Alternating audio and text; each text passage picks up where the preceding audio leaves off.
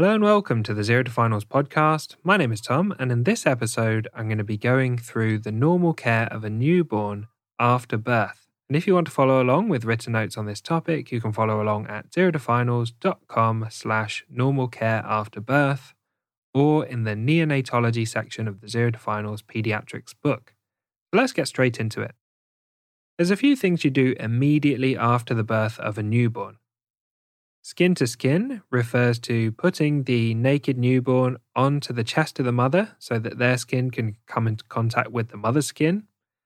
The umbilical cord needs to be clamped, and this is often delayed to ensure some of the blood from the placenta flows into the newborn before it's clamped. And this is referred to as delayed cord clamping. You want to dry the baby and keep the baby warm with a hat and blankets. Babies need an injection of vitamin K, and we'll talk more about that shortly. The baby needs a label so that you can ensure that the right baby stays with the right mum, and they need to be measured for their weight, their length, and their head circumference. Let's talk more about vitamin K. Babies are born with a deficiency of vitamin K, and vitamin K is an important part of normal blood clotting. Standard practice is to give all neonates an intramuscular injection of vitamin K in the thigh shortly after birth. This also has the helpful side effect of stimulating the baby to cry, which helps to expand the baby's lungs. Vitamin K helps to prevent bleeding, particularly intracranial, umbilical stump, and gastrointestinal bleeding. Alternatively, vitamin K can be given orally. However, this takes longer to act and requires doses at birth, at 7 days, and at 6 weeks. Let's talk more about skin-to-skin contact. Skin-to-skin contact involves putting the baby against the mother's chest immediately after birth, and this has several potential benefits.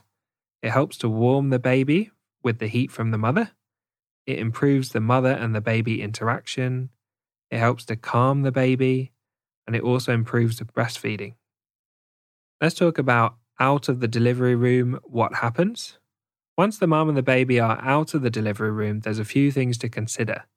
Initiate breastfeeding or bottle feeding as soon as the baby is alert enough. The first bath is usually delayed until the baby is warm and stable, and this can wait days without causing any issues. The newborn examination should be performed within 72 hours.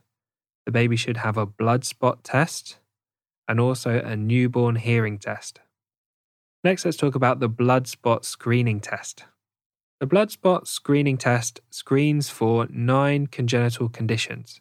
It's taken on day 5 or at the latest day 8 after consent from the parent. A heel prick is used to provide drops of blood, and these are dropped onto a screening card that requires 4 separate drops.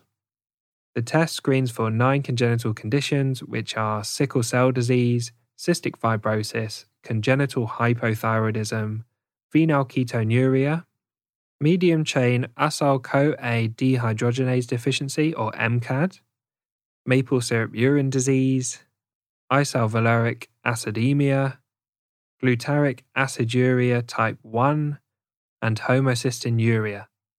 The results take about 6 to 8 weeks to come back. So thanks for listening to this episode on the normal care of a newborn after birth. Big thank you to Harry Watchman for perfectly editing the podcast. If you found it helpful and you want written notes on this topic and all the other topics, head over to Amazon and pick up a copy of the Zero to Finals pediatrics book.